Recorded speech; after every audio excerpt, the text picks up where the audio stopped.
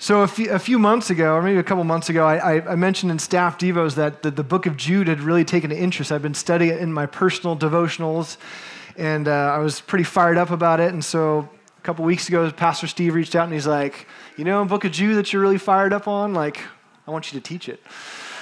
So I'm excited to do that. I asked him if I could have 2 weeks, and he said yes. And now I'm regretting that decision because I think we could go a lot longer.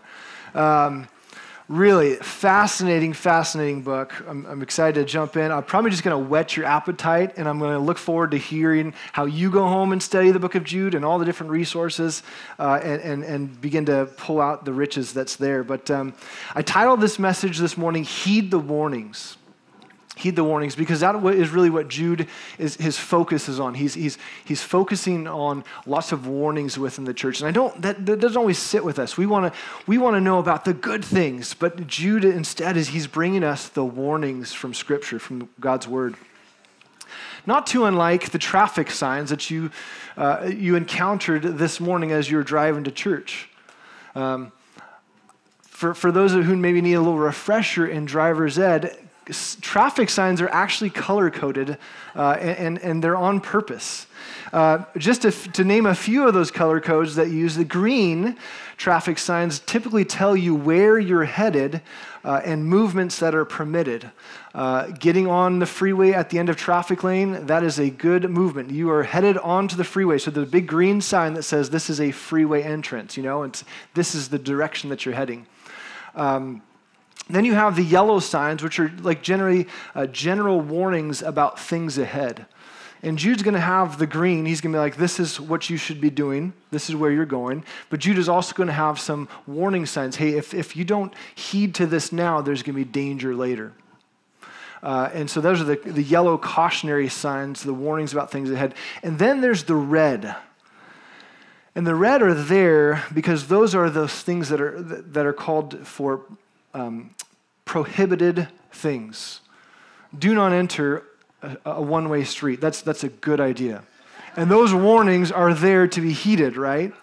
There's the do not enter signs that are on, you have the green traffic, you have the green signs that say get on this way on the freeway, and then you have the do not enter wrong way on both sides at the end of traffic way as well, letting you know that if you don't listen to these warnings and you get on the freeway going the wrong direction, there's going to be catastrophic failure, catastrophic actions. There's damage waiting, not only for your own destruction, but possibly for others.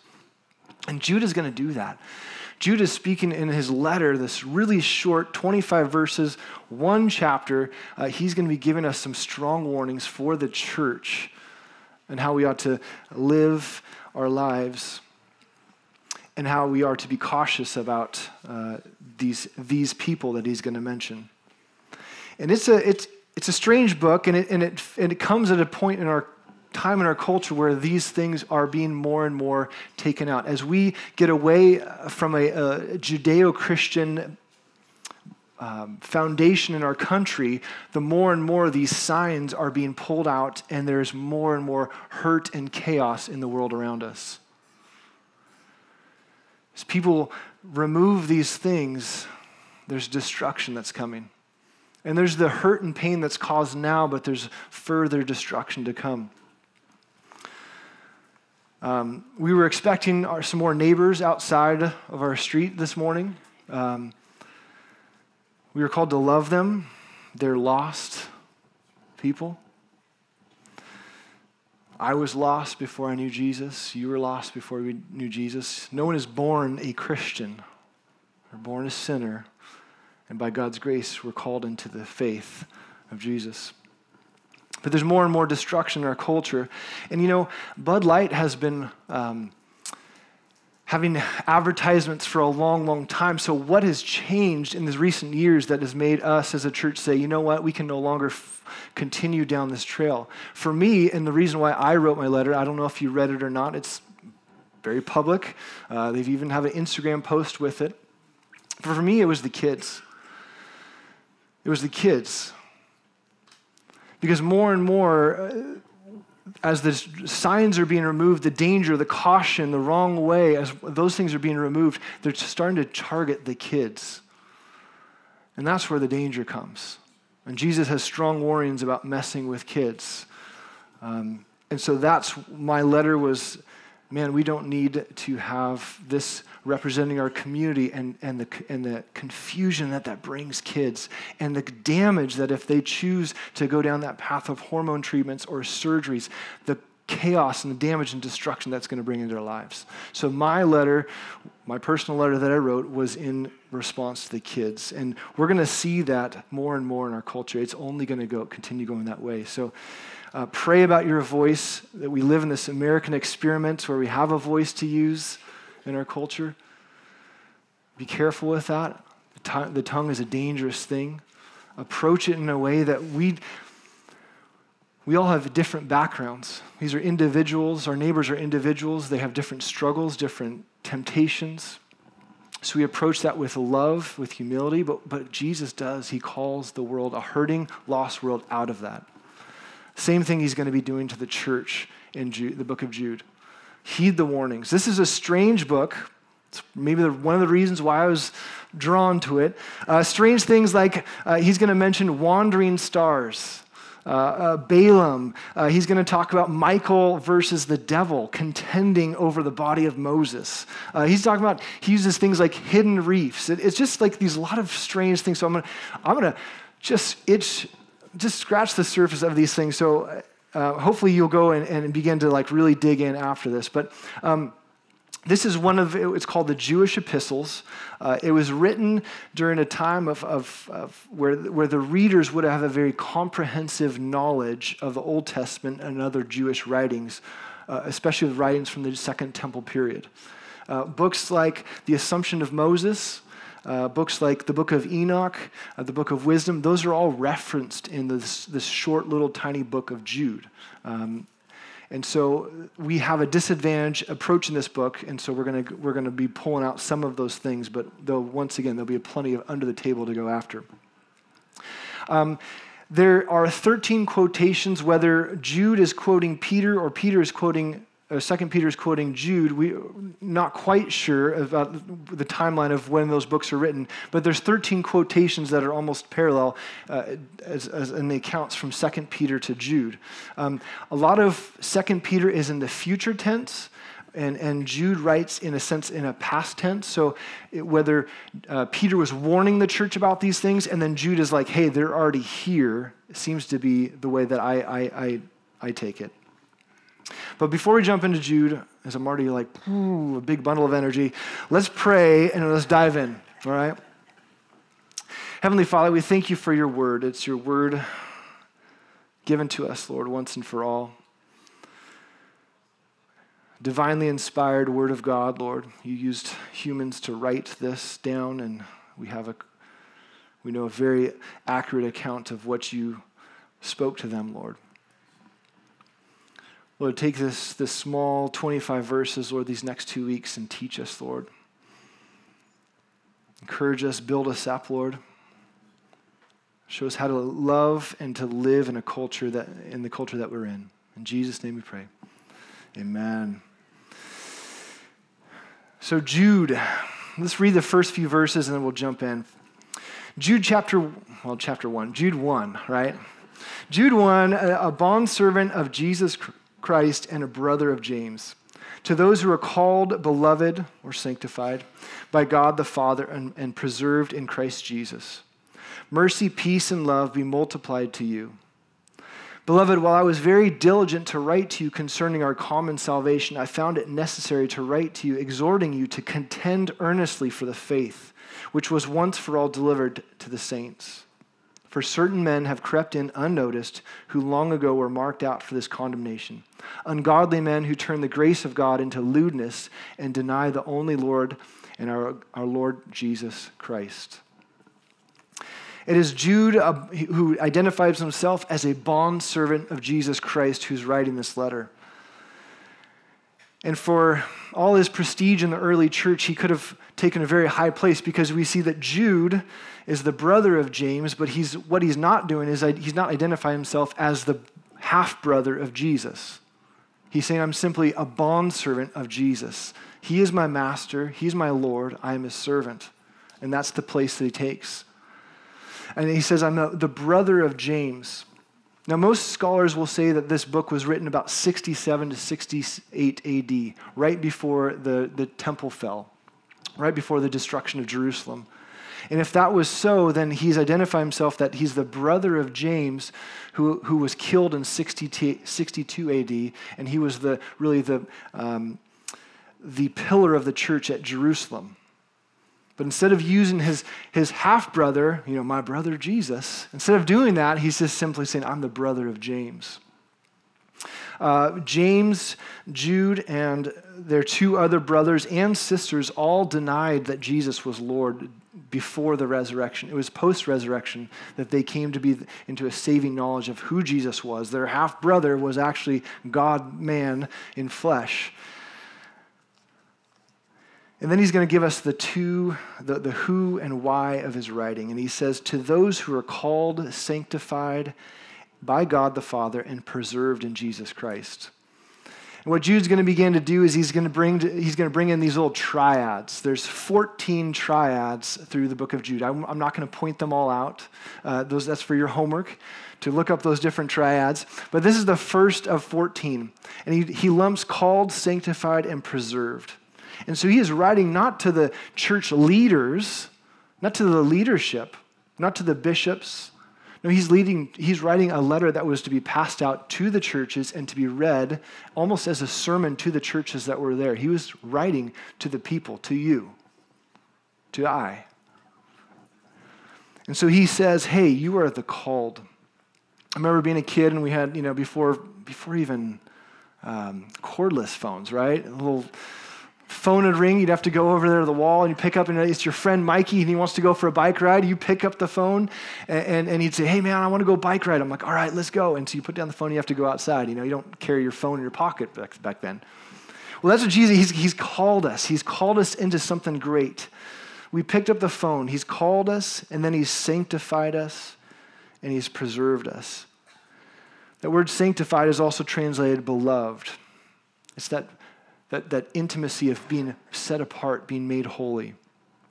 When your grandma gave you those special dishes for your wedding anniversary or for your wedding, and you take those nice china and you put it up in that clear glass, cabinet at your home. Those are your special set apart dishes.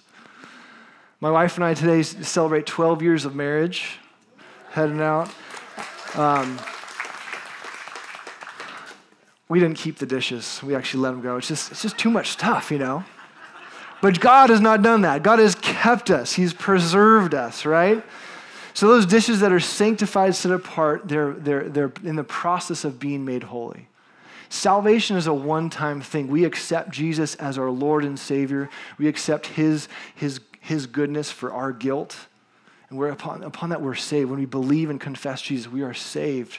But then the process over time is this process of sanctification, being made holy. The things that I struggled with 20 years ago when I fully gave my life to the Lord are not the things that I struggle with anymore. There's things from my past, my history that want to drag me back in. But by the grace of God, you have that strength to say no. And so it's this process of being made holy. And that's what Jude is saying. Hey, you have been called.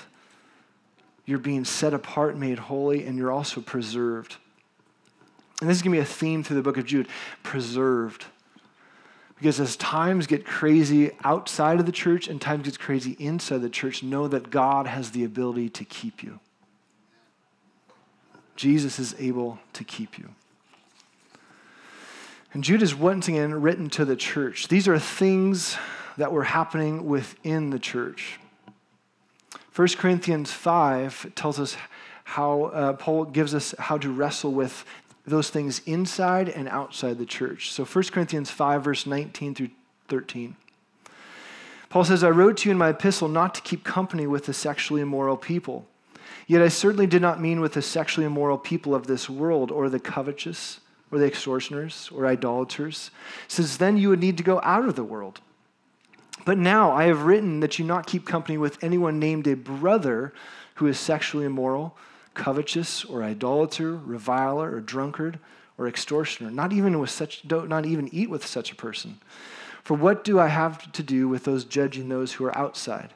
Do not judge those who are inside, but those who are outside God judges. Therefore, put away from yourselves the evil person. Before we take a look outside, Jesus gave us the warning that, hey, you need to take that beam that's in your own eye before you can take the speck out of somebody else's.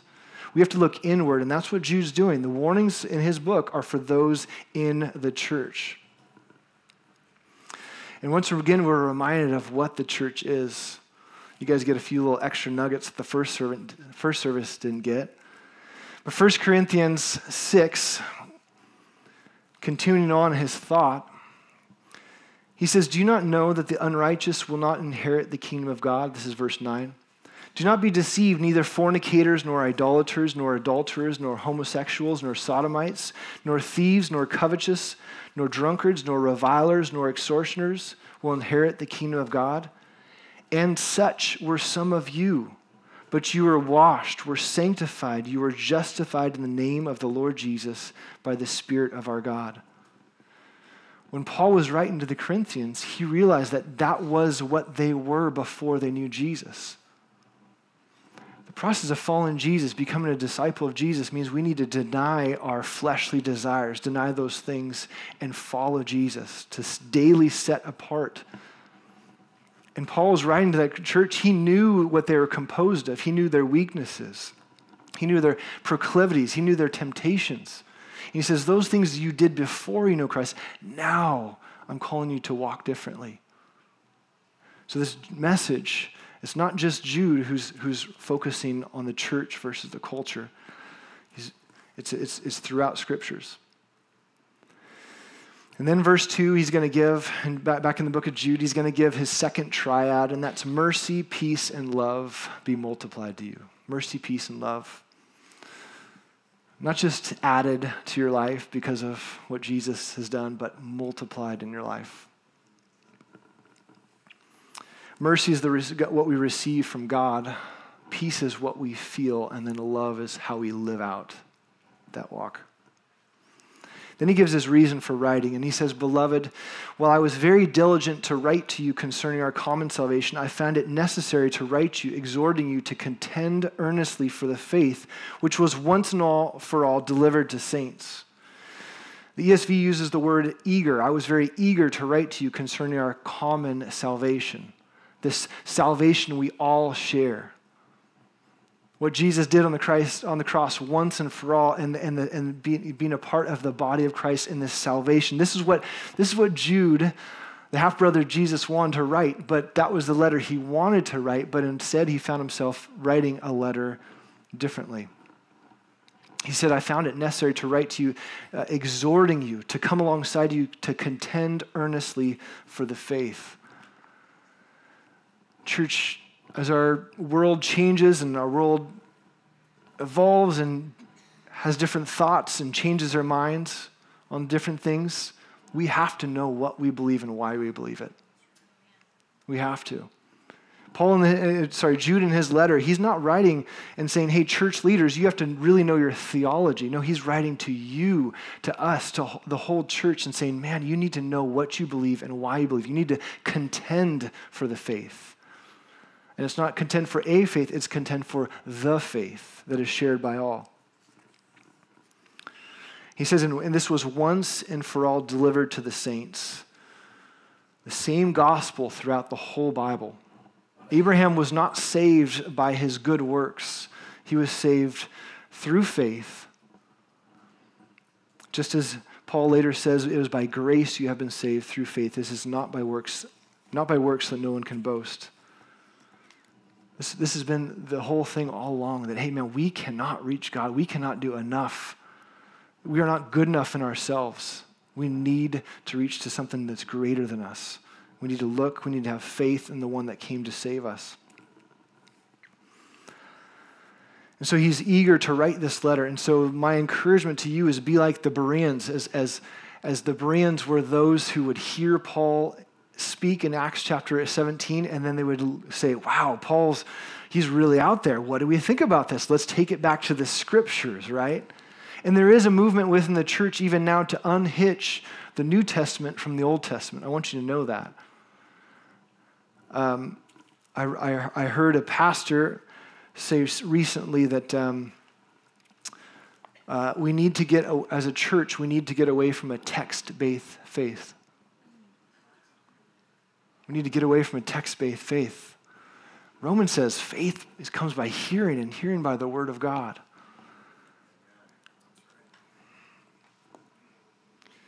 I'm going to stick with how Jude chose to characterize these people. He called them these people. And so if you want to look up that quote, you can find out who wrote that quote. It's a very popular pastor these days. You have to be aware. You have to contend for the faith. Know what you believe and why. Know what you believe and why, because verse 4 says, "For certain men have crept in unnoticed, who long ago were marked out for this condemnation. They're ungodly men who turn the grace of God into lewdness and deny the only Lord God, our Lord Jesus Christ." Notice that these certain men, he's going to go unnamed. In John, the 3rd John, he chooses to name Diotrephes. He chose to put that name in, but Jude now is making this book almost universal because he will not name these false teachers, but he's just like, just know that these people have come in. Much like Jesus warned us with the parable of the wheat and tares in Matthew 13. Much like Jesus warned us in Luke chapter 6 when he says, "Hey, why do you call me Lord, Lord, and do not do the things which I say?" And he was talking to the church. He's talking to people who were believers, who claimed the name of God, but they weren't living out the name of God. The parable of the wheat and tares is where wheat seeds have been sown, and then at night, Satan goes and sows out the tare seeds. And these things grow up alongside. But if you were to pull out the tares, you would unroot all of the wheats, and then those would pass away, or those would die. And so leave them until harvest, until they can be separated, was his warnings. There's false doctrines. These certain men have crept into our church. And so these are warnings for local congregations and the dangers of men who had come in with their dangerous teachings. Some of those dangerous teachings had a broader reach. It was the reason for one of the early church fathers, Irenaeus, writing his letters against heresies. He realized that some teachers had a broader scope, and that's why, man, in today's day and age, we have to be so careful what we listen to, who we listen to, and why. I mean, the YouTube is full of different teachers. Some of them great, and I've been blessed by that, but some of them we have to be really, really careful with. Because Jude says these men were marked out for this condemnation. Now, he's going to get into this condemnation as he gets into the judgments that he's going to pull from these examples in later. But they were marked out. Because biblical grace has always meant the same thing. Biblical grace means forgiveness and the power to overcome sin, not the permission to act immorally. When we were saved by grace, we're called out of the lives that we were living before. And he says these men turn this grace, the grace of God, into lewdness. Lewdness, not a word we use very often, but it means crude or offensive in a sexual way. I mean, can we see that rising up in our culture around us? Can we sometimes see that in the church? I recently watched an Easter video from a church this year, and I was abhorred that this was appalled by this church demonstration for their Easter, where they chose to act out certain things on stage. It was like, this is the church? So we have to be careful, this lewdness that can come in a sexual way into our churches. It can creep in through certain teachers, through certain men.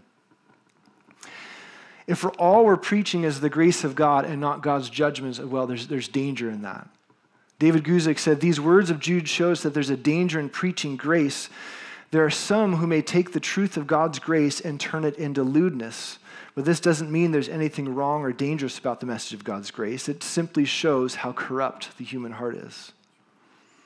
And during the time of Jude and John, Gnostics were coming into the church, and they were preaching their kind of hidden message. They were sneaking into the church during that time, saying that, oh man, whatever you do with your body is okay, because if you have that hidden knowledge, then you become enlightened. You become above all this. You can walk away from your faith, or this text-based faith. You can walk away from the scriptures. No, you've become enlightened in that. And what do? Their effect is to deny that Jesus is Lord. We say that Jesus is Lord and Savior. Jesus is Lord and Savior. Why do we separate those two things out? Why do we say Lord and Savior? One, because he has saved us from our sins, and he has given us salvation, his salvation. But then we also need to take that place of calling him Lord in our lives. We call him Master. We deny ourselves, pick up our cross, and follow after him, Lord and Savior. And then Jude's going to begin to bring in lessons from history. You know that once again, there's nothing new under the sun. So he's going to remind us from some lessons of history from the Old Testament and from other Jewish books. And one of them starts in verse 5. He says, "But I want to remind you, though you once knew this, that the Lord, having saved the people out of the land of Egypt, afterward destroyed those who did not believe." The nation of Egypt was saved out of bondage. The nation of Israel was saved out of Egypt, out of bondage, and delivered and brought to the Mount Sinai in a pretty short trip. And God was supposed to speak to them at Mount Sinai, and then they were going to have a few months journey and then go into the promised land. Instead, they wandered in the wilderness because of their disobedience, because of the rebellion. And God saved his people with his mighty hand, fighting against the gods of Egypt. And all those people saw these wonderful, wondrous signs. The darkness, the death of the firstborn, the parting of the Red Sea, the provision of manna, the provision of water in the wilderness. And yet they still did not believe, and thereby they were destroyed. ESV is interesting, especially when you note who the author of Jude is. The ESV version says now this. He says, "Now I want to remind you, although you once fully knew it, that Jesus, who saved a people out of the land of Egypt, afterward destroyed those who did not believe." Some early manuscripts put Jesus in there. And it's amazing to think that Jude is speaking about his half-brother, Jesus. My half-brother Jesus saved the nation of Israel out of the land of Egypt. My brother Jesus fought against the gods of Egypt. And what that does is it shows us that from the very early church, from early 60s, the theology that Jesus was God was there. Some people in later, even to now, want to say that, that Jesus was God, that was added in later. No, this was that Jesus and Lord were the same person in 60 AD, held that this was a belief that was not adopted later. This was early on. And Jude is referencing and reminding us that he saved the nation of Israel from bondage, but those unbelievers he destroyed. 1 Corinthians 10 gives us its own scripture verses, and scripture interprets scripture. It says this: "Moreover, brethren, I do not want you to be unaware of all that our fathers were under the cloud. They all passed through the sea. All were baptized into Moses in the cloud and in the sea. All ate the same spiritual food, and they all drank the same spiritual drink, for they drank of the spiritual rock that followed them. And that rock was Christ. But with most of them, God was not well pleased, for their bodies were scattered in the wilderness. Now these things became our examples, to the extent that we should not lust after evil things as they lusted. And do not become idolaters, as some of them, as it is written, the people sat down to eat and drink and rose up to play. Nor let us commit sexual immorality, as some of them did. And in one day 23,000 fell. Nor let us tempt Christ, as some of them also tempted and were destroyed by serpents. Nor complain, as some of them also complained and were destroyed by the destroyer. Now all these things happened to them as examples, and they were written for our admonition, upon whom the ends of the age have come. Therefore, to him who thinks he stands, take heed lest he fall. For no temptation has overtaken you except that is common to man, but God is faithful, who will not allow you to be tempted beyond what you're able. But with that temptation will also make the way of escape, that you may be able to bear it. Man, God was with them in that journey, and some chose to not believe. Some chose to fall away and do other things, and those perished in the wilderness. And there are examples there for us, and Jude's bringing that up. And then it's going to link to one of the stranger verses in verse 6. It says, "And the angels who did not keep their proper domain, but left their own abode, he has reserved in everlasting chains under darkness for the judgment of the great day." Strange passage. What and where and when did this take place? Where angels did not keep their proper abode?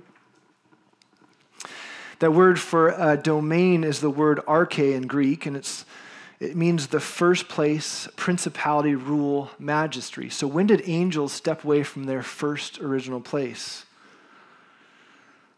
And where did they leave their own abode, as it were? Abode being the Greek word oketeron, a dwelling place or habitation of the body as a dwelling place for the spirit. That same Greek word is only used one other place, and that's in 2 Corinthians 5, verse 2. It says, "For in this we groan, earnestly desiring to be clothed with our habitation, which is from heaven." So what is Jude trying to get at? These angels left their proper place. They didn't stay in their own abode, their own dwelling place.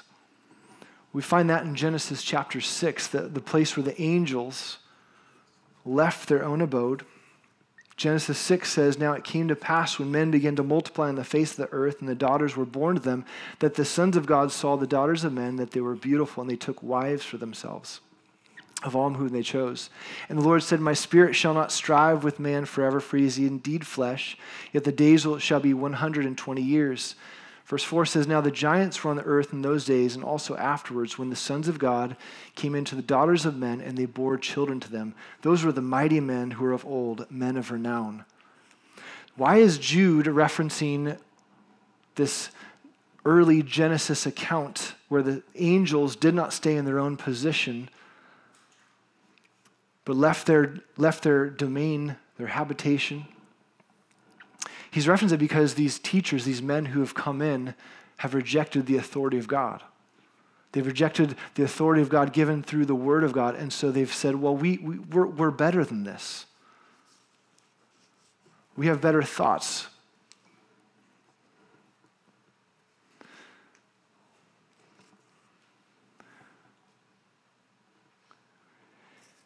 Verse 7 continues on, because he's going to continue the thought of what was happening pre-flood with these sons of God and the daughters of women. And he's going to link that into what was happening in Sodom and Gomorrah.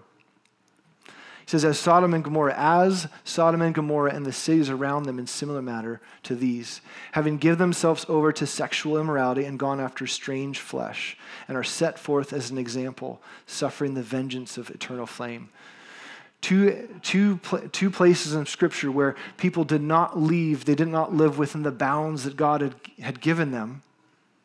And they left that place, and there was a vengeance, there was a judgment that was awaiting them.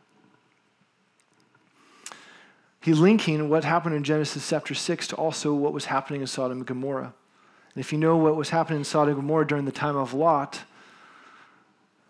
God says, I'm going to destroy Lot because of their wickedness. The cry is coming up to me.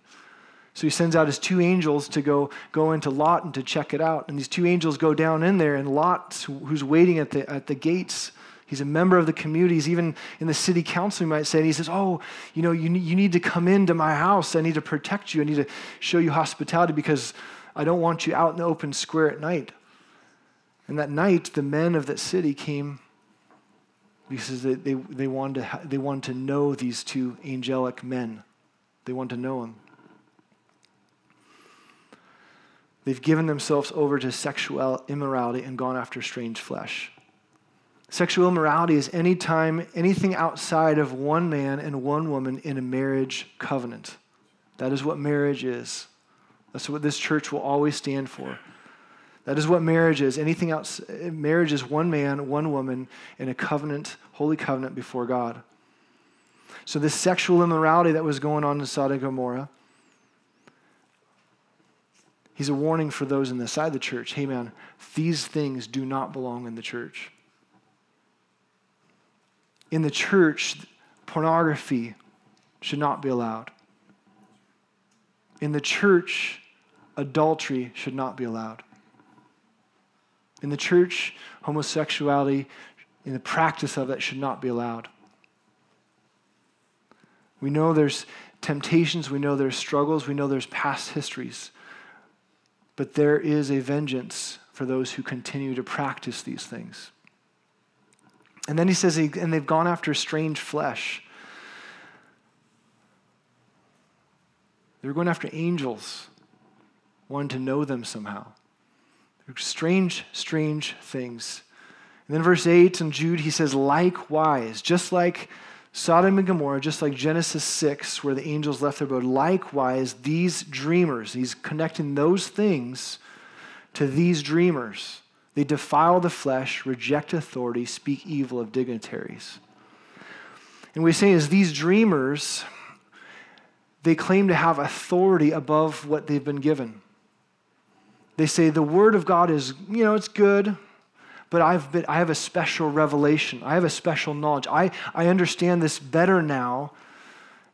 And often it's with the culture of the context of the culture that we say, we don't really believe that anymore.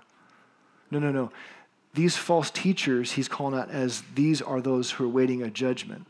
These false teachers claim divine judgment, special revelation in their promotion of immorality. When anyone comes and says, I have a new revelation that's outside of the Word of God. It was dangerous when Joseph Smith did it and what he brought to the church, saying, I don't really like what this is. I'm going to begin to cross things out. I'm going to begin to add things into the Word of God because he didn't believe the Word was true. And I have a copy in my office of the writings of Joseph Smith, how he took the New Testament and he crossed things out. He added things in. He changed things. It's just wild to see that he had the galls to say, I don't like this. But it's happening in our churches even now. It's happening in our churches. Likewise, these dreamers who say they have a new revelation, these dreamers defile the flesh, they reject authority, and speak evil of dignitaries. Defile the flesh like what was happening in Sodom and Gomorrah, like what was happening in Genesis chapter 6. And then they begin to reject authority. And that was the same thing that Pastor Steve talked about last week, Diotrephes in 3 John. He rejected the authority of the apostles. The apostles were put over the church, and these teachers were saying, I don't want the apostles. I'm going to reject. And so they were rejecting authority. And then it says something strange, and this is homework for you because already I'm going over time, but he says they speak evil of dignitaries, or ESV says they blaspheme the glorious one. So if you have notes out, 2 Peter 2:10, 2 Peter 2:10, or you can come up and ask me after service. 2 Peter 2:10, Acts 7, verse 53, Galatians 3:19, Hebrews 2:2, and Exodus 22:28. And like I said, those are scraps under the table. Go research. You can ask me for those later if you're interested. It was just another strange example that Jude is pulling from one that we haven't heard about, and that is this. In verse 9, we get to this strange verse where Michael, the archangel, in contending with the devil when he disputed about the body of Moses, dared not bring against him a reviling accusation, but said this, the Lord rebuke you. Is that strange? That's strange, right? What in the world is going on between Michael the archangel and the devil and then the body of Moses? From history, thankfully we have Origen, one of the early church fathers. He, at his time, this is where we're at a disadvantage, he at his time had a Jewish document that we no longer have. It's called the Ascension of Moses. And in Origen, he writes that this verse was Jude quoting from the Ascension of Moses, a document we no longer have in our history. But what is going on there? So Deuteronomy 34 says that Moses, because of his sin, because he struck the rock twice, God would not allow him to enter into the promised land. Although God took him up onto Mount Nebo, let him see the promised land, and then God says that God buried him. So God buried Moses. So there's already a little bit of like, where is Moses buried? Where's his body, Well, it's interesting to know that later in the transfiguration of Jesus, Moses and Elijah show up with Jesus on that mount. So there seems to be a struggle over this body, and it happens to be between Michael the archangel and the devil. So how and when did they contend, we don't know. Jude is saying this actually happened, and he's using this as an example to point that the authority. So in heaven, there was a disagreement over Moses' body. Michael, the lead angels, or one of the lead angels, one of the archangels, didn't have the authority high enough, so he calls upon the higher authority, and that is Yahweh. You see, the devil was, I believe from Ezekiel 28, he was a cherubim. And in God's order of rankings among the angels, the cherubim outweighed or were in higher authority than the archangels. And so devil, being a cherubim, a fallen cherubim, still had that place of authority somehow. And so when Michael and him begin to contend over this body of faith, because remember, what is the devil? What is he? He's the accuser of the brethren from Romans 12. He sits at the throne of God and says, hey, Jeremy, he sinned. He belongs to me. And Jesus says, no. I have paid for him in full. Tetelestai. He belongs to me.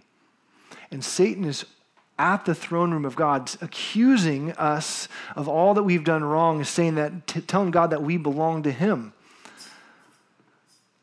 He has that place, and he won't be kicked out of that place till Revelation chapter 12.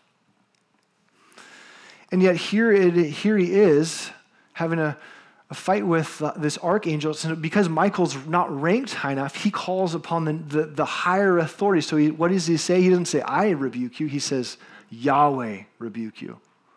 Yahweh.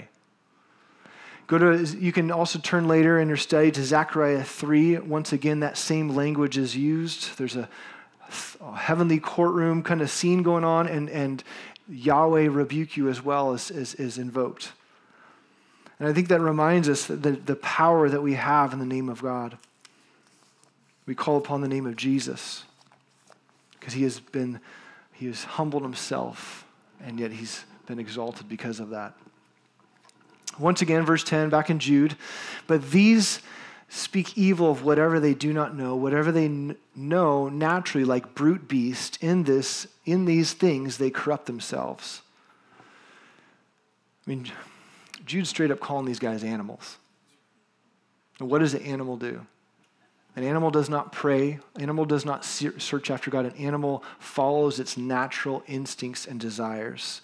Whatever they know naturally, they think they're high-minded, but they are without the Spirit of the living God living inside them.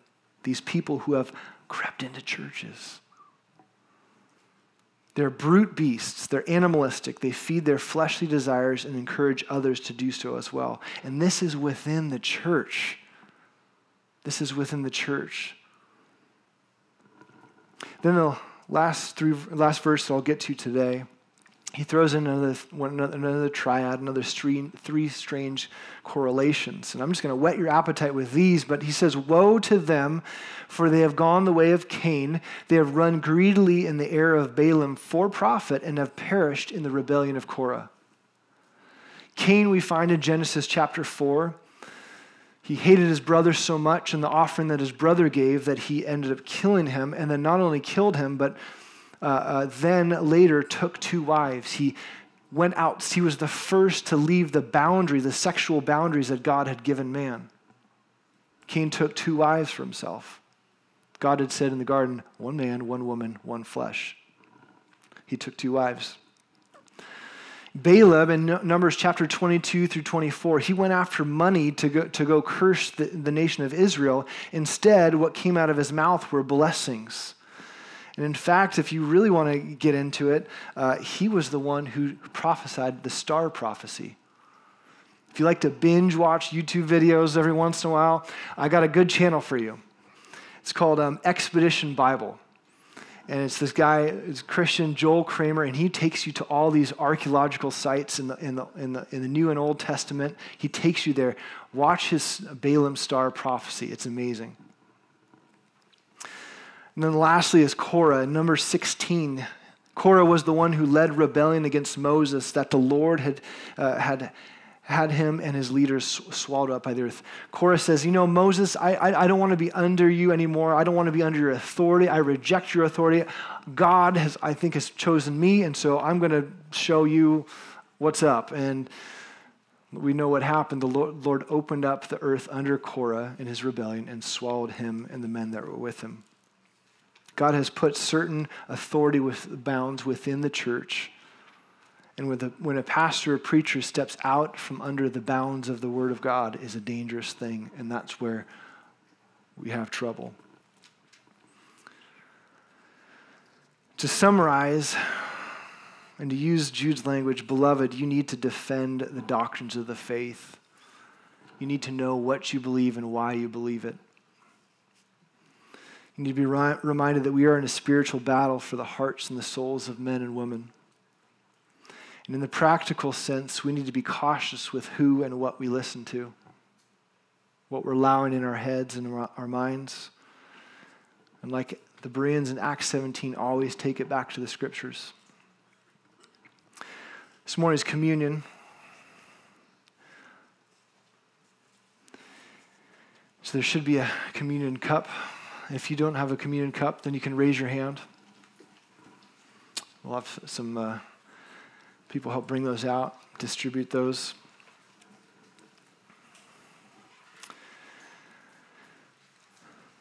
Communion is the time that we remember what Jesus did for us.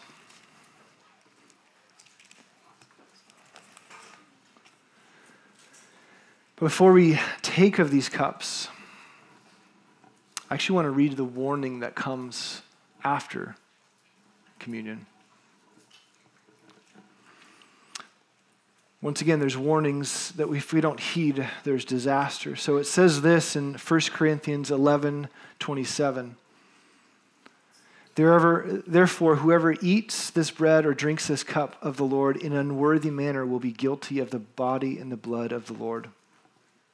That's heavy.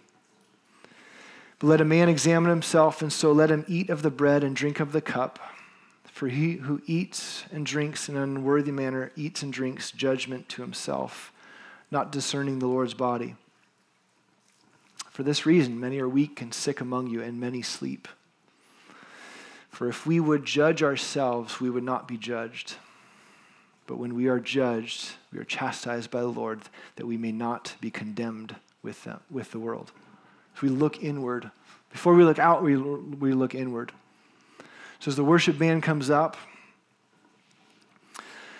as they actually, before they begin to play the song we just sung before service, the blessing, let's take of communion. For I received from the Lord that which I also delivered to you, that the Lord Jesus, on the same night in which he was betrayed, took bread, and when he had given thanks, he broke it, and he said, "Take this, eat. This is my body broken for you. Do this in remembrance of me."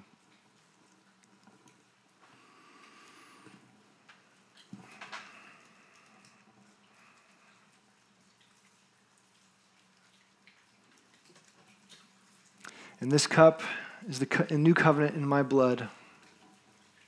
I took my communion first service, sorry. This is the covenant in my blood. Do this as often as you drink it in remembrance of me. For as often as you drink this bread, eat this bread and drink this cup, you proclaim the Lord's death till he comes. Church, the Lord is for you. He's for you. I was reminded of that in this song, the priestly blessing. It's found in Numbers 6. As the people gathered before the priests were to remind the people God is for you. And he said, speak this blessing over the people. He says, Yahweh bless you and keep you. Yahweh make his face to shine upon you and be gracious to you. Yahweh lift up his countenance upon you and give you peace. Lord, church, the Lord is for you. He is for you. Thank you, Jesus, for this morning. Thank you for your truth. Thank you for your word. Thank you for your blood and body that was shed and broken for us. In Jesus' name we pray. Amen.